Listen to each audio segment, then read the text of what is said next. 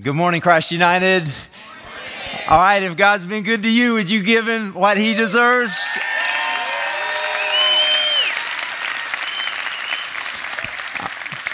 I'm Jeff. I'm lead pastor here at Christ United. If you aren't familiar with this week, I guess, from a standpoint of the Christian year, this is how the Christian year is remembering the things that happened in the life of Jesus. This is called Holy Week, and most people know, or many people might know, this is called Palm Sunday because it commemorates what is expressed as being one of the greatest expressions of praise and worship to God that was ever expressed, and it's called the triumphal entry. Jesus was going into Jerusalem, and we kind of think of it around Sunday of the week of Holy Week, leading up to the following Sunday, first day of the week when he was raised. Well, as he was entering into Jerusalem, it said that people were just so fired up that people actually took their cloaks and laid them on the ground on the path in front of him as he rode a donkey like a king would into Jerusalem. And they took palm branches and were probably waving them, were definitely laying them on the ground in front of him as he made his way into Jerusalem. And they were shouting real loud, "Hosanna!" That's like, "You're the one who saves, we give you praise. Hosanna, blessed is he who comes in the name of the Lord." And they're like shouting, and so it's expressing this worship. And very often, if you've been in church over the years, you might have been given palm branches and you wave them, and it's this celebration time of worshiping him. And before you leave here today, I'm going to invite you to the most powerful and extravagant expression and experience of worship that you may have ever had in your whole life. But it will not be based on that experience, because that experience was largely based on what everybody else was doing. The reality was that, and sometimes you might feel it here, that you feel like your heart's stirred because the music is powerful and you see other people and they seem to be getting into it. And in this environment, everybody says Jesus is Lord. And in this environment, everybody is lifting him up. And that's the way it was going into Jerusalem. And so everybody was shouting loud hosannas, and you would be caught up right in with them shouting the loud hosannas. But most people know that by Friday of that very same week, those very same people, many of them who were shouting loud hosannas, were literally saying, "Away with him, crucify him." So you go, man, what's born out of just everybody else doing it and what's happening there is not really an expression and experience of something that is profound and extravagant in worship. But man, do we find one in that same week. It either happened 2 days before or 2 days after that triumphal entry. But what had happened was Jesus was in this place called Bethany. I'm going to tell you where to read about it. I just want to tell you the story. You can read about it later, because the beautiful thing about the Gospels is that you have several accounts of the same experience. And by reading the different accounts, you begin to see everything that happened. Okay? So it's like three witnesses to the same event. It's powerful. And here we have one from the book of Matthew, chapter 26, verses 6 through 13. And another one that's in the book of Mark, chapter 14, verses 3 through 9. And then another one that's in the book of John, chapter 12, verses 1 through 8. And so I encourage you to take those. You've already read it. If you've been reading through the Bible, I hope you've been doing that, right? And going through the Bible with us as we're reading. You'll be reading more as you come into the book of John about this experience. But here's what happened. They were in Bethany, and they were actually at the house of a man named Simon the leper. So obviously a guy who had been healed of leprosy by Jesus was now hosting this event in Jesus' honor, and they had a meal there. But it was in the very place where Lazarus, do you remember Lazarus who had died? If you don't know the story, Lazarus had died. His sisters had called Jesus to come to him while he was sick. Jesus had waited until he was already dead. He got there, and these two sisters who Jesus loved and their brother who Jesus loved, Lazarus, they were wrecked. Their brother was dead, but Jesus had raised Lazarus from the dead. Powerful experience. Well, guess who was at the table in Bethany? Lazarus was one of the guys reclining at the table. So you got Simon the leper who had been healed, and you got Lazarus who had been raised from the dead there. But also Martha and Mary, these two precious sisters who deeply loved Jesus, and Jesus loved them. He had cried with them and cared deeply for them. And so here Martha and Mary are. It says that Martha was serving, And we learn from the book of Mark that Martha had a strong tendency toward that. That was how she showed her love, was by serving. And then also Mary was there, okay? And of course, all the disciples were there. Lots of people apparently were there when this was happening. And so picture that. You got the setting that everybody's there for dinner and everybody, you know, it's in Jesus' honor, and there's a lot of conversation and stuff going on. But then Mary takes this alabaster jar, almost like a plaster of Paris kind of thing that they would make, this translucent kind of white. It was made to hold precious things. And she had this alabaster jar full of a pint of pure nard, this phenomenal perfume that was so expensive that it would have cost, that one jar would have cost a full year's wages for a laborer to buy it. So it was probably her life savings in that jar, okay? So she had this jar of pure nard, this beautiful fragrant perfume. And while everything is happening, and I'm assuming other people are talking, and Mary and Martha is serving, and all the other stuff is happening, she breaks open that and she pours that perfume. And we learn from the different accounts that not only did she pour it on his head as he reclined at the table, but she also then poured it on his feet. And as she poured the perfume on Jesus' feet, she sat there with her hair hanging down over Jesus' feet, and she wiped his feet with her hair. Imagine that. And so as she wiped his feet with her hair, and this perfume has been poured out, and John said that the fragrance of the perfume completely filled the house. And as it filled the house, I want you to just think about this, that everybody in that room had reason to be right there with her. Everybody in that room had reason to be right there with her, just going, Jesus, oh, Jesus. I mean, one of those guys had been raised from the dead by Jesus. Another had been healed of leprosy. Nobody wanted to come near him. He had to cry out, unclean, unclean, everywhere he walked, until Jesus came up and brought him freedom from that. And then Martha, the one that Jesus had cried with her and loved her and cared for her. And then you've got people like Matthew, the disciple who was notoriously sinful in the eyes of everybody. And yet Jesus took hold of his life and changed his whole legacy. And Peter and Andrew and James and John, these ordinary fishermen that Jesus had come along and called them to himself and actually would ultimately call them his friends. This, the Son of the living God, calling them friends. Every one of them had reason to be going like, oh, Jesus.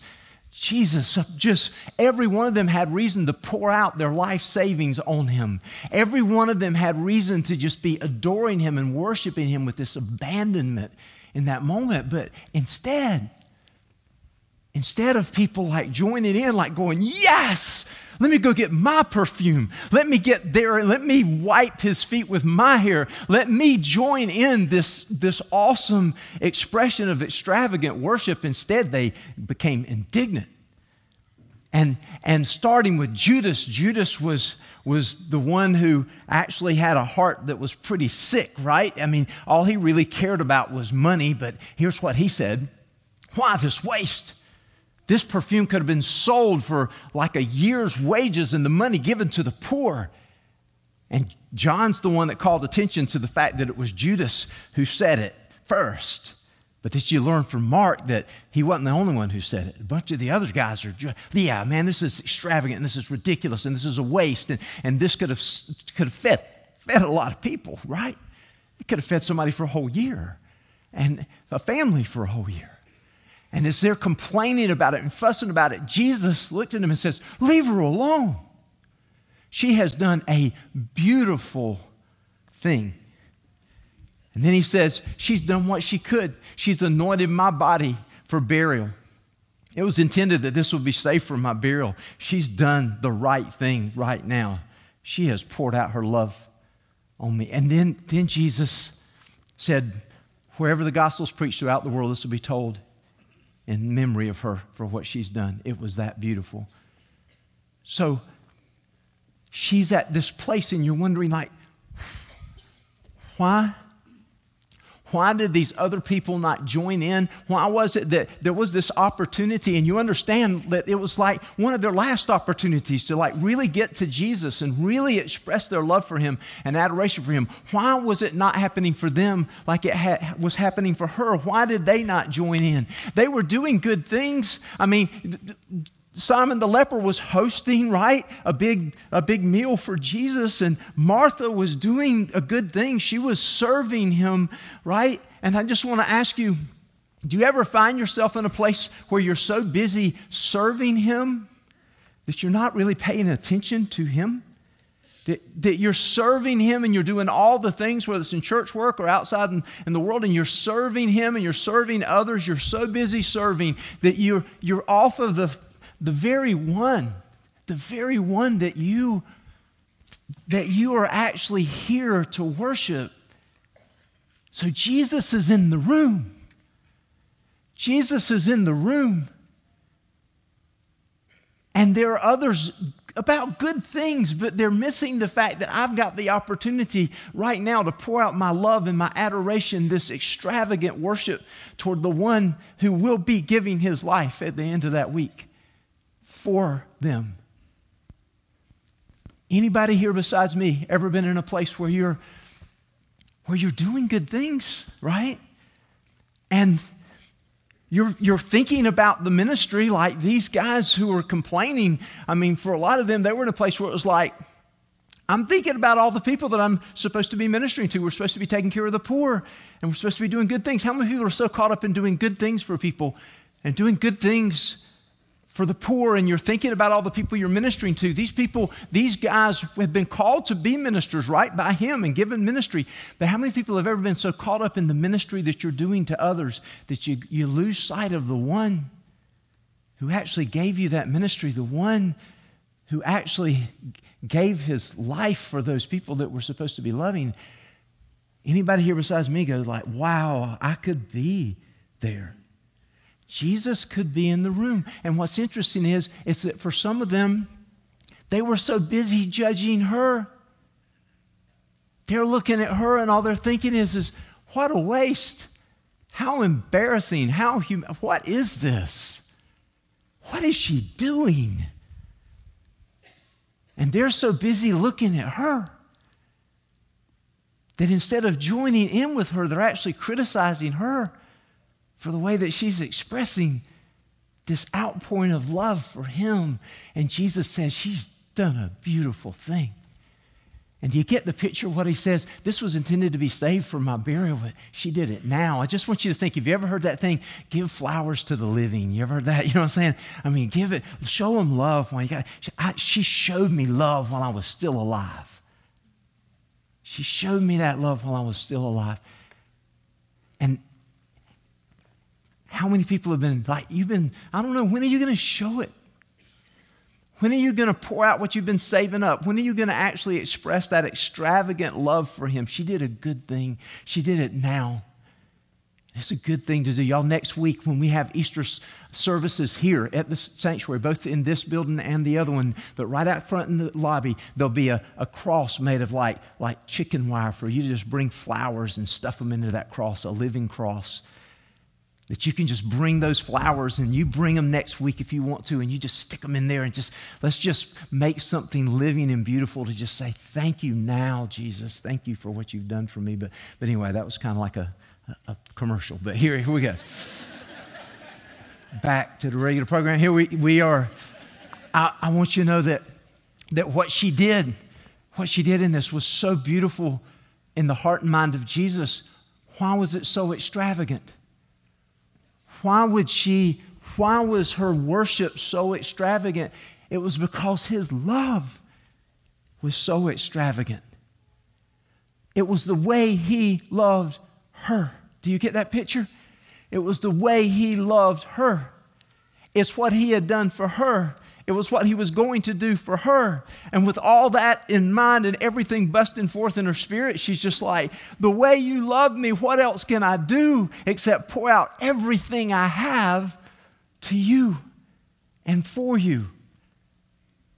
And if you're sitting here thinking, man, Out of all the people in the room, Jesus is in the room. He's in the room today. He's in the room today. And out of all the people in the room, the question is what's keeping us from joining with Mary in just extravagant worship?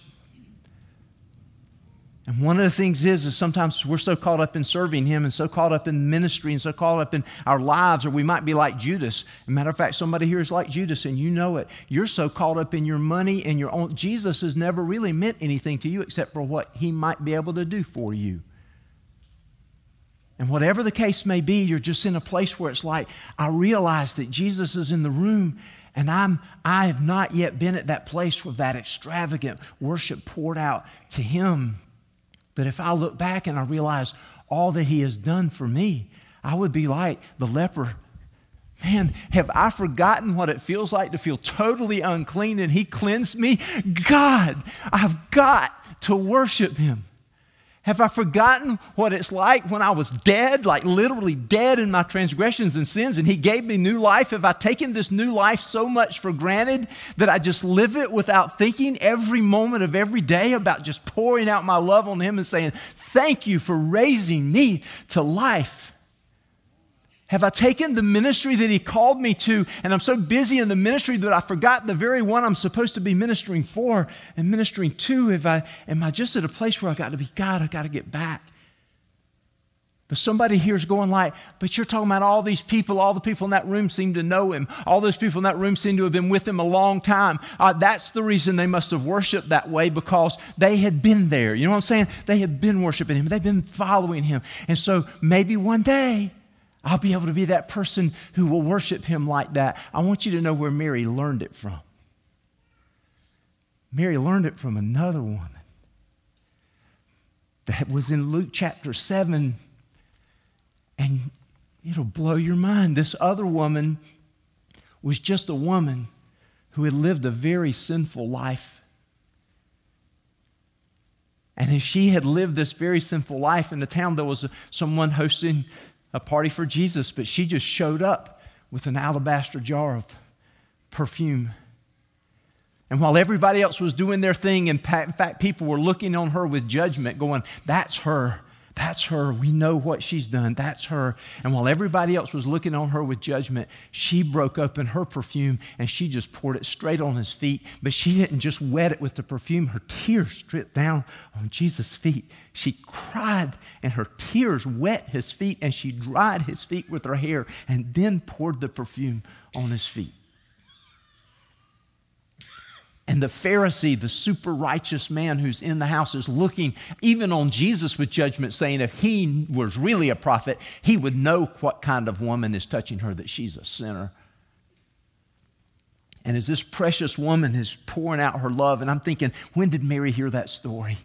When did Mary think, I got to do the same thing, man? I got to do the same thing because He did for me what He did for her.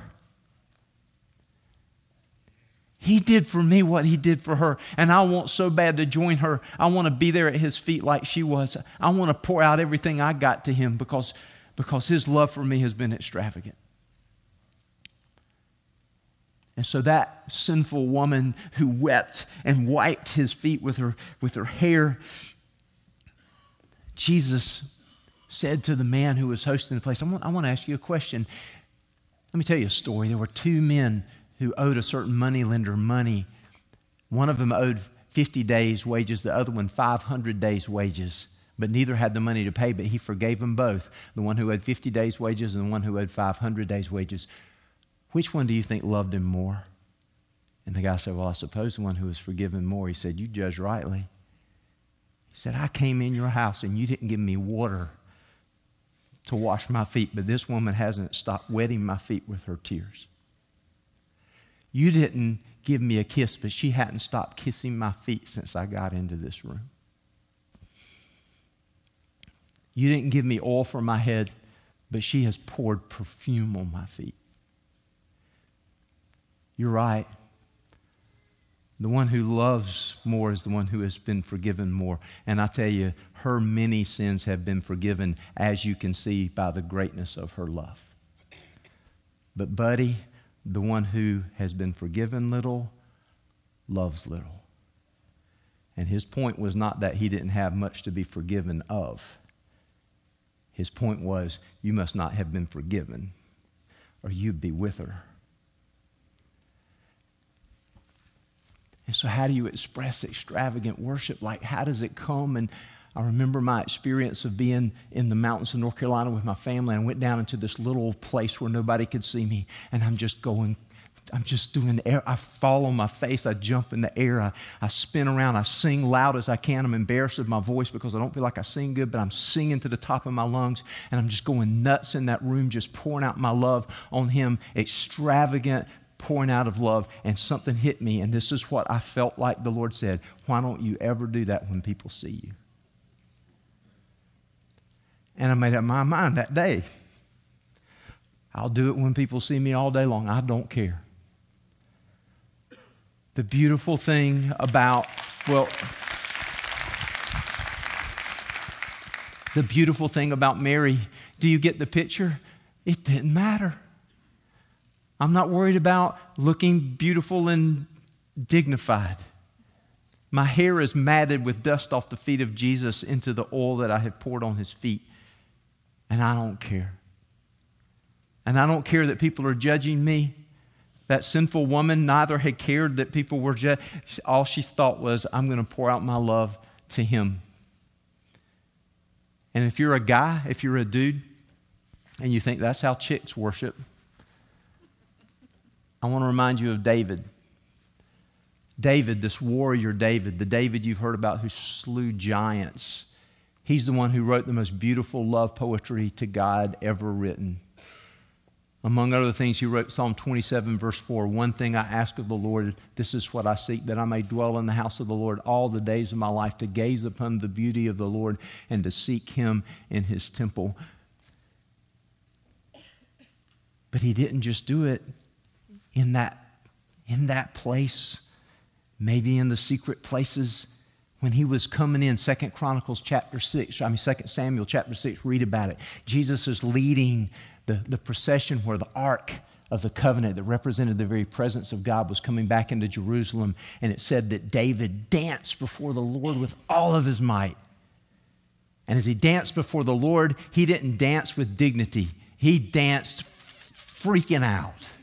So much so that his wife looked down on him and despised him. Oh, how the king has distinguished himself by disrobing in front of the servant girls like a vulgar fellow would. And his response to her was, I'll become even more undignified than this. And I'll be humiliated in my own eyes. Nothing's going to stop me from giving him what he deserves. And listen to this. I thought, as I prepared this sermon, what do I say to the person who's wondering what's in it for me? You know, why would I even do this? Why would I even do this? What's in it for me? And I'm so glad I got the answer. For once, would you do something that's not about you? For once, would you just care only about him? Jesus is in the room. Jesus is in the room, and I'm wondering if anybody here like me wants this room filled with the fragrance of perfume. If anybody else besides me wants this place, wants to say, like Mary did, I need to be where that woman was I heard about. I need to be on my face before. I want to weep over. I want to express extravagant worship because he's done for me what he did for her. I want to remind you of something. Psalm 141, verse 2. May my prayers be set before you like incense. May the lifting up of my hands be like the evening sacrifice. You know what the psalmist was saying? He was saying, God, when I pray it would just be a sweet fragrance to you as I just pour out to you and just tell you what an awesome God you are. As I pray, Lord God, that it would just be sweet and beautiful, that it would be like the fragrance of that perfume, feeling it, like when they would burn incense before the altar and they would burn the incense and it would just fill the room with smoke and the beauty of that. Do you remember in the revelation that God gave to John, actually it was Jesus that came and appeared to John after his death and resurrection. He appeared to John, who had been at that place when that worship was going on at Bethany. John was right there smelling the fragrance. And Jesus said, let me give you a picture of what it's going to be like when we get in heaven. And he saw this throne, and he saw 24 elders and 4 living creatures, this beautiful, amazing, holy, awesome experience. And they were all surrounding Jesus. And as they were surrounding Jesus, each one of them had a harp. And that harp was just the songs of worship they were pouring out. And each one of them had a bowl. And you know what the bowl was? A bowl that represented the bowl of incense, which he said was the prayers of God's people, the prayers of all God's people.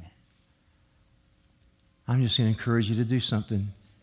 It's going to be real high on your weird meter, but I just don't care.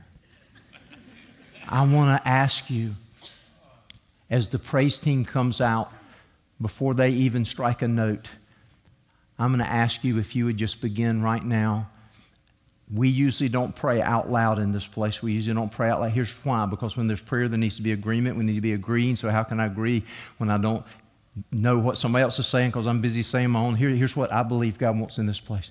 I believe he wants this room filled with the fragrance of the prayers of his people. And I'm going to encourage you to not care, to be like Mary. People can see my hair matted up. People can see me however they want to see me. But right now, I'm going to pour out my love to him. And so I invite you now to just begin praying.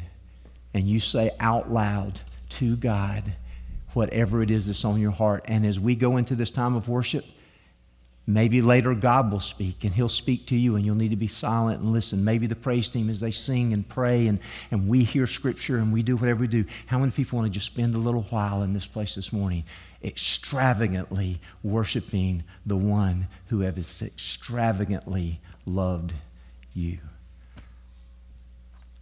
So I invite you to pray. Go ahead. Just start praying it out. Just start praying it out. Just go ahead. Feel free. Fill this place. Don't be afraid to pray loud if you want to pray loud. Just pour out your heart to him. Forget everybody else in the room. Forget everybody else in the room. Don't try to call attention to yourself, but just give attention to him. Join us. If you want to stand in a moment, stand. If you want to come to this altar, come to this altar. If you want to fall on your face, fall on your face. If you want to get on your knees where you are, get on your knees where you are. But spend some time right now joining Mary in extravagant worship.